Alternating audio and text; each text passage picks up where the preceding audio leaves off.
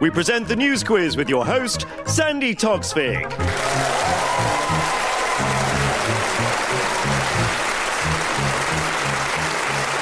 Hello and welcome to the news quiz. We start with a cutting from the New Statesman read by Zeb Soanes. Despite not having the favour of Ed Miliband, Mary Cray has done well, even in unglamorous briefs. And our thanks to John Miles for sending that in. Now let's meet the teams. Will you welcome first, on my right, Andy Hamilton and Rebecca Front.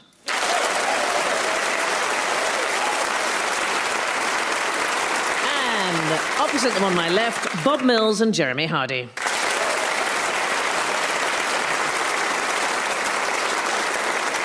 Andy, who's banking on a quick sale? This must be the Royal Bank of Scotland, the bank that likes to say whoops. I'm not really qualified to talk about this. I've never had much interest in markets and stocks and all that stuff. I've never personally bought any shares, although luckily the government bought some for me in 2008. In fact, they bought them for all of us. All the taxpayers. We all got the government as a present. They bought us 80% of the Royal Bank of Scotland. And now George Osborne, who understands these things, has decided that it's time to sell them at a loss of $7 billion. To be honest with you, I'm pleasantly surprised that we're getting any money back, because I kind of assumed that when you bailed out a failing bank, that was a bit like lending money to a friend who's pissed. You know, they say they're going to give it back Monday, but you know that's not going to happen. But the good news is that even though we're losing $7 billion on this deal, we're going to be absolutely minted when they sell Lloyds, because for some of their shares, we've got shares in Lloyds, everyone. I'd forgotten about my shares in Lloyds. I know, so easy to do. And the great news is when they sell those, for some reason, we're all going to make a lot of money. We're actually going to end up in profit. And I don't know why Lloyds is so valuable. They sold the Black Horse. He did rather slip that one past the media, where he said, well, although it looks as though we're making a loss on this, we're making a profit if you factor in other things which are nothing to do with it. I mean, I'm 5'6", but if I factor in a ladder, I'm over 6 foot. Did you see the shots of the Mansion House dinner where it was done? It was the most extraordinary thing. It was, how can I put this, not a particularly diverse guest list. That's the thing I'm going to say. Honestly, there were so many white faces. It looked like the cast of Downton Abbey in a snowstorm. It was the most...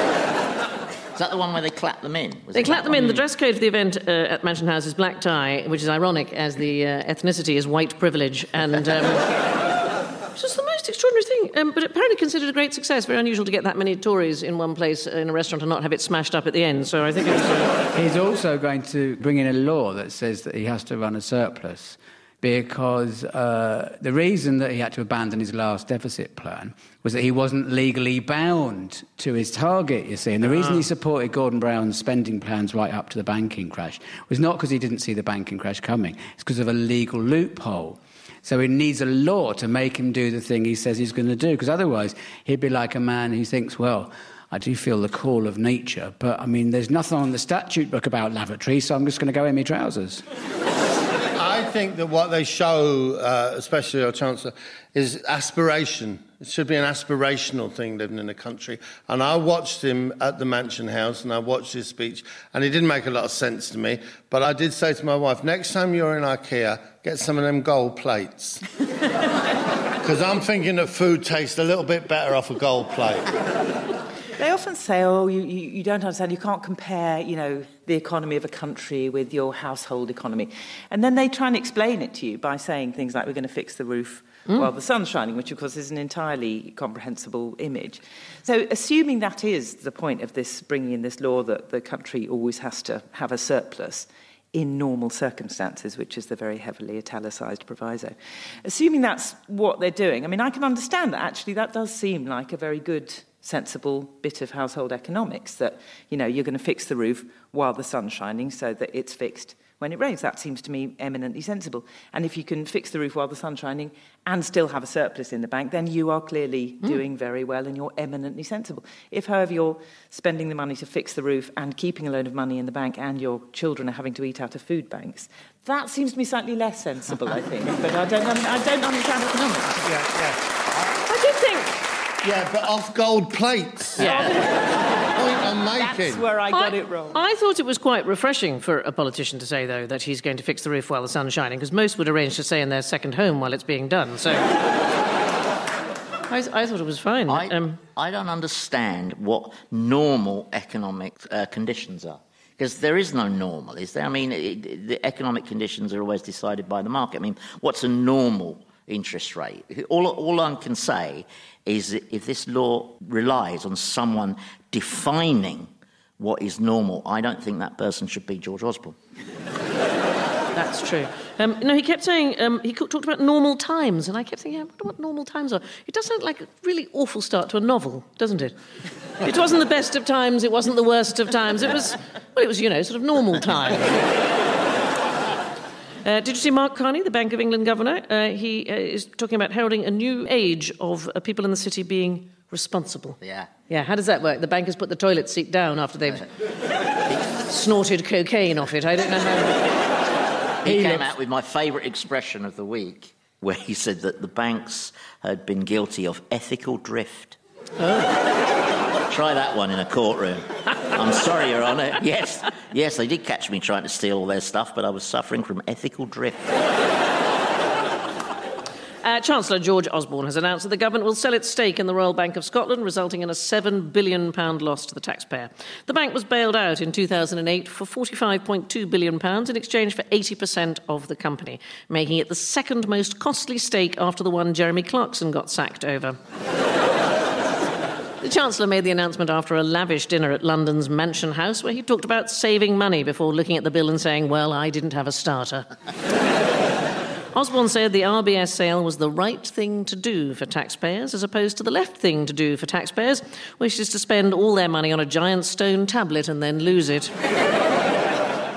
During the dinner, Osborne said, frankly, in the short term, the easiest path for the politician is to leave it to someone else at some future time to pick up the pieces in what must be the most comprehensive answer to the question, would you like red or white? 2 points to Andy. Rebecca, who said back or sack and then cracked? Oh, that's quite unpleasant, isn't it? That's... Only apologise. Yes, well, this would be to do with the EU referendum, in which the options are, as with the hokey-cokey, in, out, or shake it all about. And it was a meeting of the G7 leaders this week, and Cameron's been sort of doing the rounds and talking about the referendum and how he's trying to negotiate with European leaders. And he went on the Andrew Marr show, and he talked about this very simple issue. There's the referendum question, which is a simple yes-no, but there's another question which has a simple yes-no answer, which is, will ministers who want to opt out of the EU have to resign from the cabinet? Very simple, yes or no. And he gave a crystal clear answer, absolutely very clear, couldn't be misunderstood. Unfortunately, Andrew Marr, who obviously isn't used to political interviews, talked over him. And so he then was asked the same question again a few days later, and he gave another crystal clear answer, which bafflingly some journalists seem to think was the direct opposite of what he had said previously. It's become more and more befuddled as the week has gone on. And other ministers have weighed in. Philip Hammond, the Foreign Secretary, and Boris Johnson, the Minister for just sit there where I can keep an eye on you.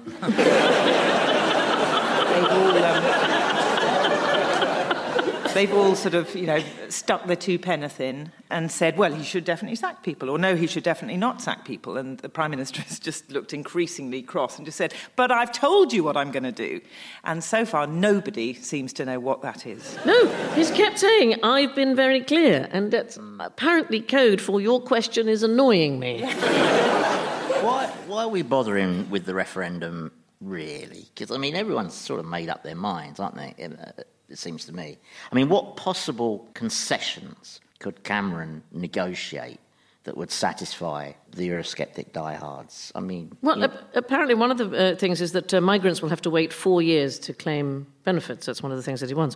And it just goes to show that David Cameron has clearly never met a migrant. In 4 years, our Lithuanian builder, he wouldn't be claiming benefits. He'd have rebuilt the UK. I mean, he's the most astonishing force of nature. But that would not satisfy the diehards. I mean, I think something like Europe to be renamed Lesser England. That might go some way. You know, Spain to be ceded to Gibraltar. Maybe. I mean, the other thing that occurs to me now as well is for it to be plausible that he's got concessions, they have to look like hard-won concessions. It's been tough. It's got to be tough. So he's going to have to ask for some play acting from Angela Merkel. You know, behind closed doors. I'll be honest, she doesn't look the playful type. Well, no. But he'll need it. He'll need her to go, you know, behind closed doors. He'll need her to go, oh, no, David, please, no. Yeah, no, Silvio Berlusconi tried that, and it didn't. But the people who are lining up, it's thought that Ian Duncan-Smith, Philip Hammond and Michael Gove are all potential no voters. I have to say, it doesn't matter what the question is, or does it really? Europe, welfare, fun, they're against it. But it's kind of the usual suspects, isn't it? But you're right, I don't know what possible concessions they might want to... They had the ex-Prime Minister of Belgium on, and he was interviewed today, and he said in some strange accent which sounded like almost perfect English, if you leave the common market, it makes no sense because we all want you to stay in, and also it would cost you £4,000 per person, and there's nothing to be gained at all. If there are concessions that need making, we'll happily make them, but most of them your government could make anyway because the laws aren't that strict. And I sat there watching, there's a typical foreigner sitting there talking sense. Gets on your nerves, doesn't it? David Cameron maintains that he was misinterpreted in reports that claimed he would force cabinet ministers to support him in the forthcoming EU referendum. On Sunday, it was reported that he'd make ministers resign if they wanted to campaign for Britain to leave the EU. On Monday, he said his comments had been misinterpreted, and on Tuesday, we all went back to worrying about that dog from Britain's Got Talent. 1 in 3 Tory MPs could join the group called Conservatives for Britain, which is different from Conservatives for Britain's Got Talent, where Michael Gove climbs a ladder and then Philip Hammond runs across a wire. Cameron was speaking at the G7 conference in Germany, which used to be the G8 until Zayn left. To be honest, I wasn't really concentrating. 2 points to Rebecca. Bob, who's vetoing votes for everyone? Oh, this is David against David Cameron, the Prime Minister, and the Scots. This is a strange situation that's arisen with Scotland, who had a referendum for independence and were a day away from voting for independence. And then Cameron and Miliband and Clegg went up there and promised them apes, peacocks and even unto half my kingdom, please, which was just an ego thing, because none of them wanted to be the people whose names appear in the history book as the party leaders at the time that the union broke up. So they made these stupid concessions, which just influenced enough Scots to give the no campaign a majority. And we're now living through this ridiculous thing, which someone on the radio the other day called a dog's breakfast. Although my dog has rather nice breakfast, he always has a bit of lean steak and that. But this is this ridiculous situation where you have this tranche of 50-odd SNP MPs, and now we have to... we won't let them vote on things that don't affect Scotland, but everything kind of affects Scotland. They can always work that out. And it's this terrible mishmash that has come about just because we weren't brave enough to just say, well, if you want to leave the union, leave the union, and not make concessions in advance that we couldn't possibly keep to. And what the Scottish nationalists are doing, of course, and this is a really difficult thing for me to say, believe me, it really is, because it's something that I've laid down my life to support, but they're trying to have their cake and eat it, all right? And on this particular occasion, it doesn't really work for them. So we're in a terrible state at the moment where Parliament doesn't know what it's doing, and we're going to have the next 5 years of constant irritation until someone comes up with the perfect solution. Which is? Let's have a referendum to decide whether or not Scotland should be an independent nation or continue as part of the Union. Only this time, let us vote.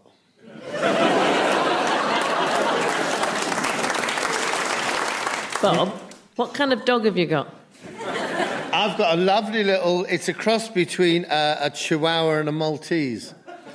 Oh, it's gorgeous. It's a tiny little thing, but it thinks it's massive.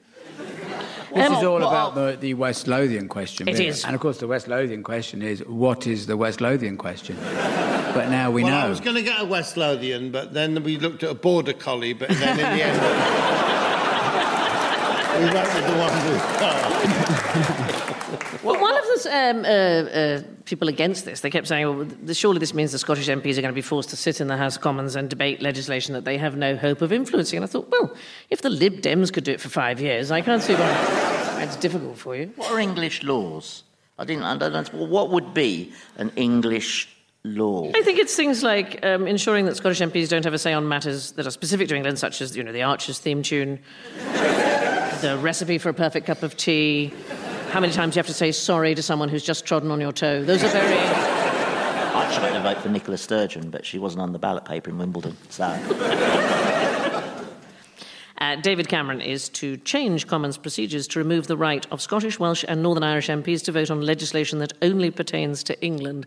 Under this new system, the Speaker of the House will have to determine which bills are English-only laws by waving them under the nose of a UKIP supporter to see if he drools.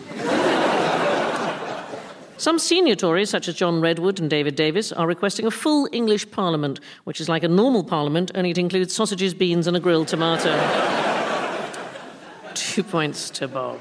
Jeremy, which ex-spin doctor has a grim diagnosis for anyone going into Labour? Well, everybody has an opinion now on what Labour should be doing. Tony Blair's been, going on about what Labour should do, which is odd since there's no history of his ever supporting the party, so why he even cares? But, of course, the spin doctor is Alistair Campbell, who just won't beggar off. You don't have a job anymore. Go away now.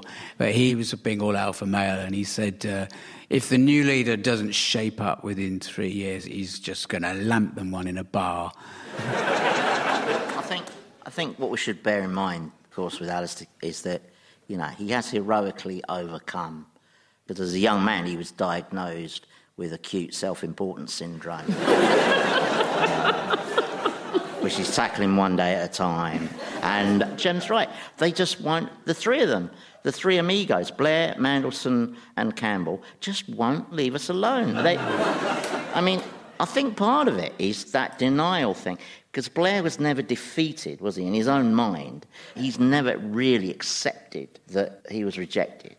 And I think until he has some kind of therapy whereby he's led into a room and bombarded with excrement, I don't think he will.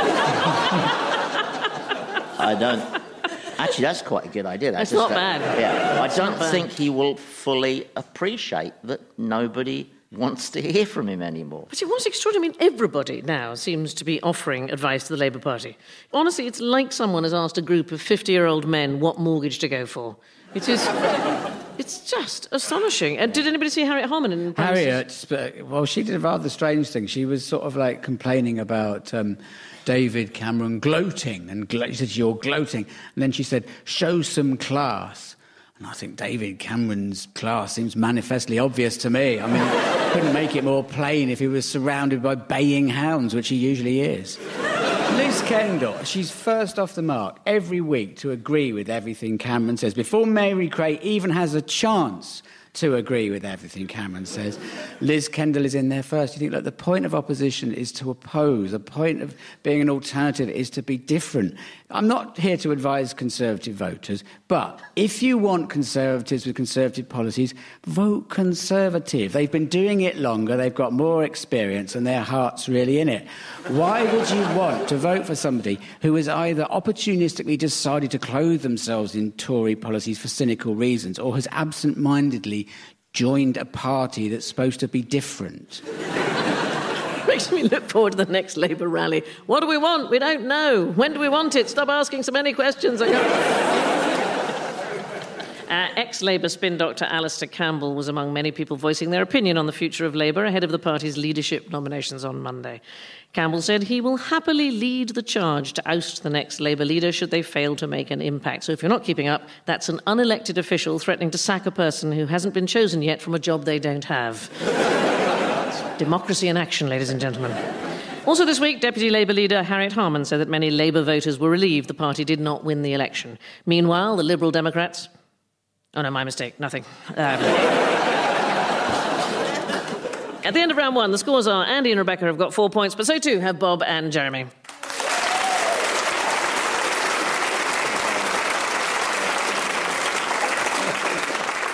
We start round two with a cutting from the BBC News website. A French horn that's the only one of its kind has been stolen from the home of its creator in Derbyshire. Tom Fisher said, "I spent hundreds of hours on this horn, designing and engineering it. This is a major blow." And our thanks to Gaynor Hughes for sending us that. Andy, why will there soon be less SIGs over the Severn? Well, this is a story about Wales, which, to give you some idea, is a country about the size of Wales. Sorry. I've waited so long to do that joke. I've never had a question about Wales.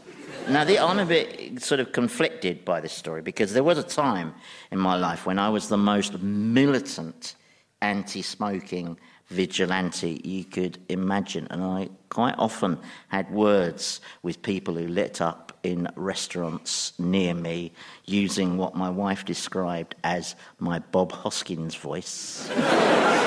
So I should sort of have a strong opinion, but I'm confused because as far as I understand it, this ban that's being proposed in Wales against e-cigarettes or vaping, isn't it? As far as I understand it, all that's produced is vapour. So in terms of risk to third parties, the worst it could be is sort of passive dampness. But there is some dispute about whether they're harmful or not. The tobacco industry says that the product is totally harmless, which means that the opposite is almost certainly the case if you look at history. The concern is that young people will be encouraged to smoke by seeing others do it. I smoke e-cigarettes and personally I don't see the harm, said Alid Smith, aged 5 from Cardiff. I've got an argument against e-cigarettes. I mean, I'm all for people giving up smoking. My husband gave up smoking a little while ago, and I was absolutely thrilled. And then he started vaping because it is just vapour. He does that now in the house, whereas he always used to go outside. Now, my problem with that is not that he spends more time in the house. That would be cruel.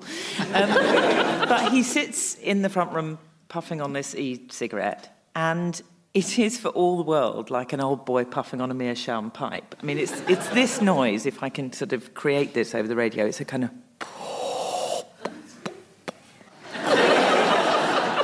And I've got to say, it drives me insane. And I almost have got to the point where I quite like him to take up smoking again. I went through a period of smoking 20 e-cigarettes a day before I realised they were reusable. I had no idea. I didn't realise they had so many flavours. Yes. Oh, yeah. Of course, the really moral thing to do would be to take out the nicotine as well, wouldn't it? And just have something you just blow that tastes of strawberries. Yeah. Or even a strawberry. Yeah. I don't think blowing a strawberry would give you pleasure, though, if I'm honest with you. Well, don't knock it till you've tried it. People will be banned from using e-cigarettes in enclosed spaces such as restaurants, pubs and at work in Wales under new public health laws. Ministers have argued they did not want to take the risk of seeing smoking normalised, because what could be more normal than using a lithium battery to vaporise chemicals using a heating coil through an atomizer the way God intended? The Welsh ban on e-cigarettes is unlikely to be repeated in Yorkshire, where e-cigarette is just how a local says they want a cigarette. The Faculty of Public Health said the Welsh move was very welcome, saying the proliferation of e-cigarettes could encourage young people to take up actual cigarettes, presumably in the same way the proliferation of email encouraged young people to start posting handwritten letters to each other, which led to the great stamp shortage of 2010. 2 points to Andy.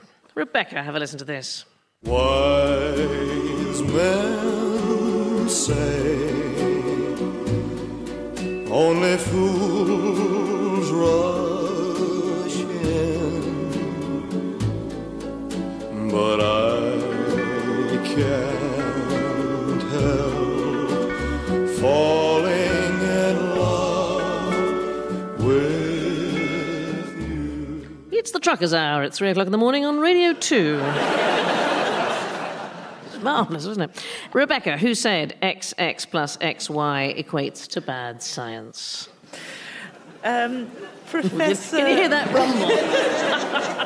Professor Tim Hunt, who is a Nobel Prize-winning Fellow of the Royal Society, a very eminent scientist, and he gave a talk to, I believe, a Society of Science journalists, and said some things which he later regretted saying, and said, I suppose I should have thought about saying that in front of a group of scientists, journalists, and you kind of think, it's a group of science journalists, that's what the talk is. Anyway, what he said in this speech was that he thought it wasn't great to have mixed gender labs. I think he was trying to be light-hearted, but he said the problem with having women in labs, there were 3 problems. One was that they fall in love with you. 2, you fall in love with them. And 3, they cry if you criticise them. Now, having made these statements, he pretty well wrote off number 1 as a risk, I think. That's unlikely to happen. But, and anyway, he's apologised. And he's had to resign from the board of University College London. And, so there's been a bit of a hoo-ha about this whole thing. Now, in his defence, there are problems for women in a scientific area. Their lovely long tresses can get scorched by a Bunsen burner. And their lady boobies can, knock over flasks full of dangerous chemicals. And they can suffer severe concussion by repeatedly banging their heads against a glass ceiling. It's this last which has caused the most objection. So obviously, it's not. We're not really at a place where making jokes about women in science is kind of comfortable. I think maybe if they redress the balance slightly, and there are rather more women going into science than the negligible percentage that does at the moment, then maybe we can start taking the mickey. But at the moment, we're not quite there yet. But what's rather marvellous about this is that Twitter has taken it on, and there's a hashtag which I urge you to look up, which is hashtag distractingly sexy. I urge you to have a look at hashtag distractingly sexy, where women who work in science have taken pictures of themselves wearing the most ridiculous sort of protective gear. You literally cannot make out if it's even a human being. And then just sort of said, sorry, I'm being distractingly sexy today. And also a rather brilliant Twitter person who goes under the name @SteveDiggle, very sweetly drew up a sign that reads, "Caution, mixed gender lab, no falling in love or crying," and allowed this to be sort of printed off and stuck on. And there were lots of pictures of people who'd actually printed this off and stuck it on the outside of their labs. So Twitter, yet again, triumphs in this situation. Well, and Sir Hunt said single-sex workplaces worked better as they reduced sexual tension. Can I just say, not always, Sir Hunt.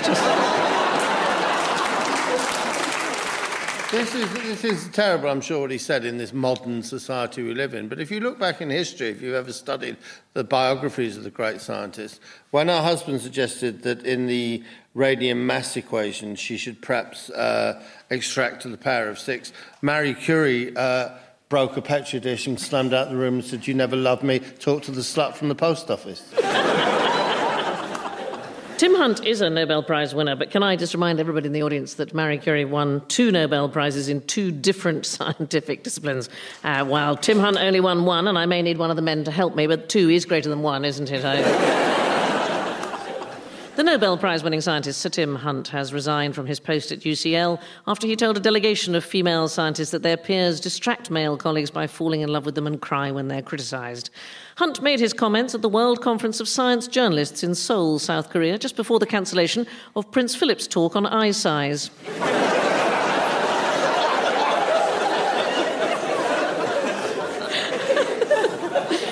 Sir Hunt won a Nobel Prize in 2001 for his pioneering work in persuading a woman to marry him. If Tim Hunt is any good at tractor drag racing, he's thought to be a shoo-in as the next host of Top Gear. 2 points to Rebecca. Jeremy, why do loose lips save lives? Is this the story about gossip? Just say yes or no, and I promise it won't go any further. It is, my darling. Right, well, far be it from me, but a little bird... a newspaper who shall remain nameless, but it begins with the and ends in telegraph, told me this in the strictest confidence, so none of it leaves this room. A professor from one of the Oxford universities beginning with O reckons that gossip is what makes us human. Well, far be it from me to tittle-tattle, but Darwinians say it's evolution what makes us human, but they're no better than they ought to be. No knickers if I'm not very much mistaken. Far be it from me to cast aspersions, but there's no smoke without fire, that's what I say. Apparently they say gossip is what sets us apart from the animals. And I thought, well, they've clearly never seen that bit with all the mean female elephants at the start of Dumbo. That's very...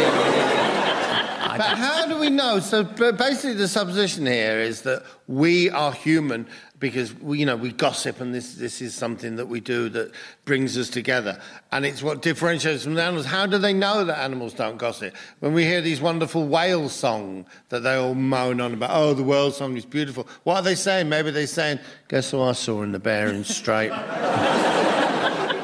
With a bloke, not our husband. No, maybe that's what they're doing. I heard she was seeing a dolphin. There was a psychology professor, Dr. Jennifer Cole. Oh, my God, a girl doing science. I expect she got a touch of the vapours. I expect she hardly finished her experiment. It showed that people are wary of those who don't gossip as much as they're wary of those people who gossip a lot. Why are you looking at me? I don't know. Evolutionary psychologist Professor Robin Dunbar has suggested that increasing the size of someone's social network will have more of a positive effect on their health than any other factor, including diet. Human societies are apparently built on gossiping, although, ironically, nobody told me. Professor Dunbar said the size of your social network will have a bigger impact on your survival than anything the doctors can throw at you. Although if your doctors are throwing stuff at you, it's probably time to change doctors. At the end of round 2, the scores are Andy and Rebecca have got 8 points, but so too have Bob and Jeremy.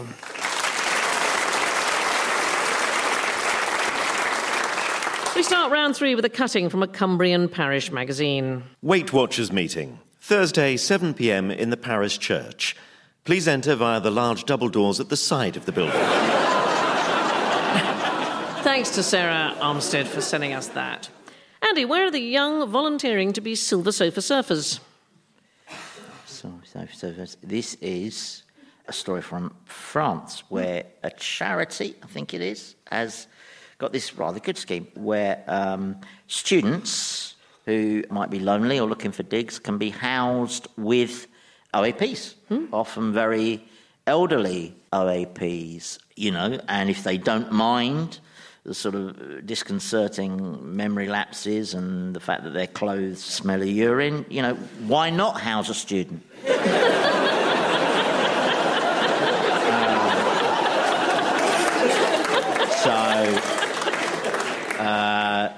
Apparently it's quite a successful scheme because there's a lot of loneliness in big cities, and it seems like a very good idea. Well, I would have loved this when I was a student.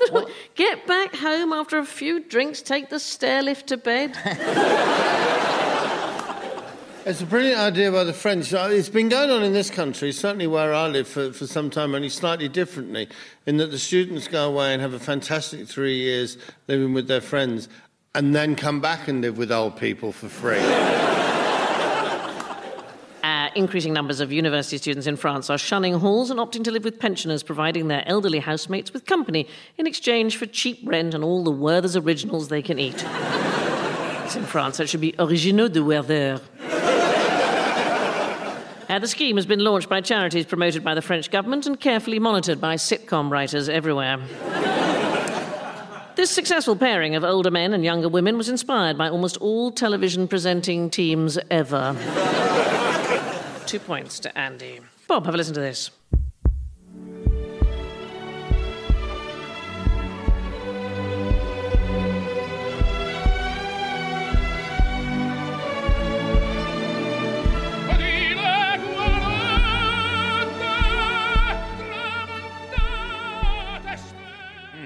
Bob, why do scientists suggest aorta listen to more classical music? That's very good. That's very good. Because it reduces blood pressure. If you've got a high blood pressure, it can reduce it. Some of it can. It needs to be the classic rhythm of 10-second rhythm. Beethoven's Ninth is perfect. If you've got high blood pressure, don't listen to Vivaldi's Four Seasons because it's too quick and it speeds you up. So what they're saying is that listening to classical music, it's not just a question of relaxing you, it's a question of it's actually having an effect on your blood pressure. So if you've got high blood pressure, that is one way of dealing with it. So it's a good thing. Although the great thing is, of course, sometimes it works without you knowing it, because sometimes if you phone your local surgery, you're holding on for so long that by the time the receptionist picks up the phone, you're feeling a little bit better anyway. It's not much of a research thing. It said calming music was more likely to calm listeners. Now, I may be going out on a limb, but I don't really need a scientist at Oxford University to tell me that. But it makes you wonder what other subconscious effects classical music can have, because, do you know, Radio 3 is so whispery. I'm convinced it's an ongoing experiment in mass hypnosis. Seriously, if you drink 4 coffees and you listen really hard, you can hear them going, "That was Palestrina's Mrs. Anomone. Rise up, my drone army, crush, kill." Radio 2 deliberately play the most soporific music in the middle of the night. It's like, this is Radio 2 through the night. Sleepy sounds for people trying to make it home on motorways.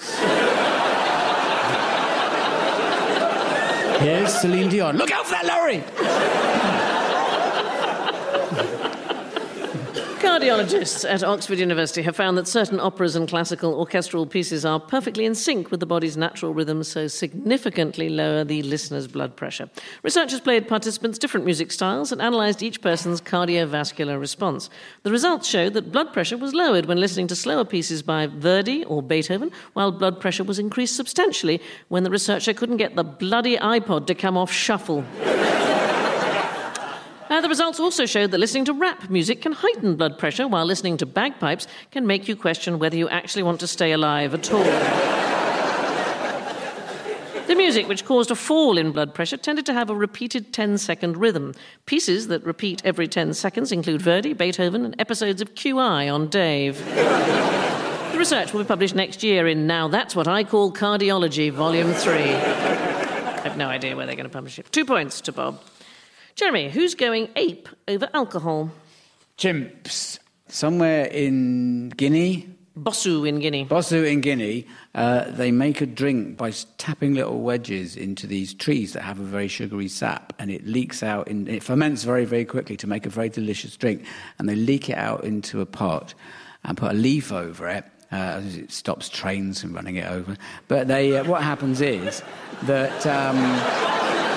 What happens is that the chimps have been taking off the leaf and then they've been scooping it out and getting slaughtered. But apparently they stop at a certain point. But they think this is an important part of our evolution because our ancestors, I mean the ones who are dead, not the ones who are, in care homes, but our ancestors discovered alcohol, and this meant that they started getting a bit leery.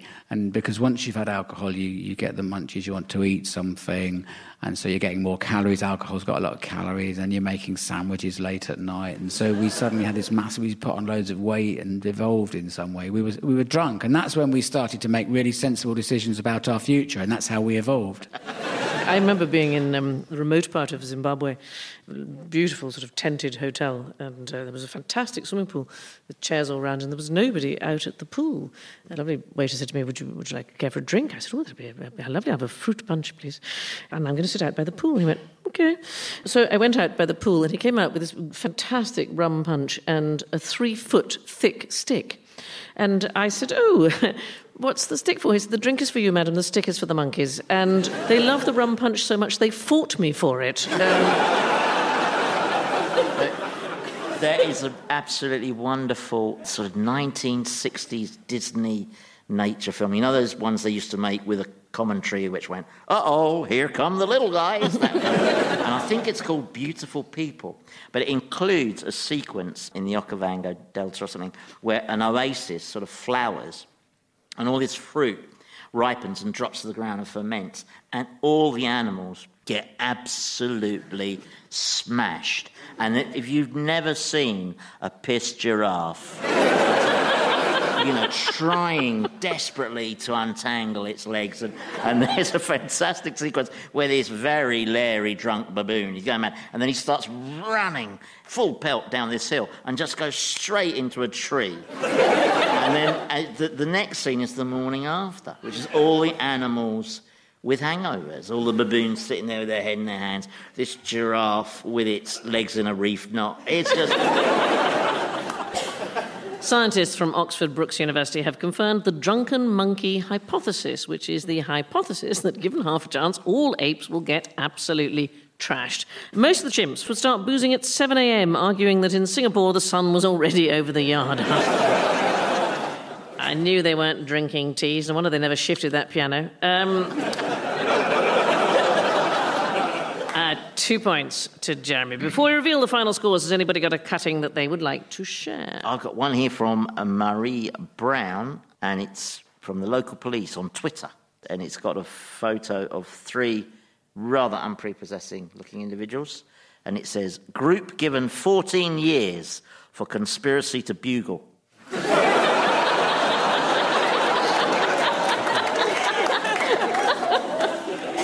This one was sent in by James Smith, and he got it from the BBC London TV News.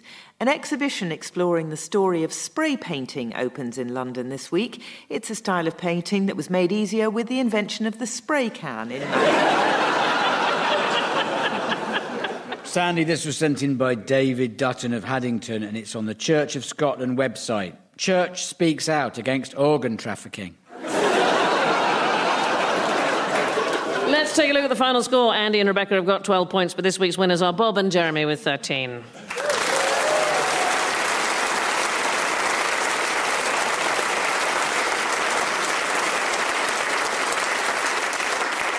Before we leave you, here is an advertisement from the Banbury Cake, sent in by Nick Dunn. Banbury Pest Control. Wasps, ants, fleas, flies, rats, mice, cockroaches, bedbugs.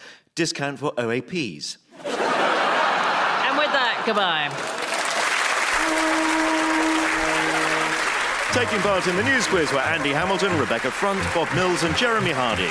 In the chair was Sandy Toksvik, and the news was read by me, Zeb Soames.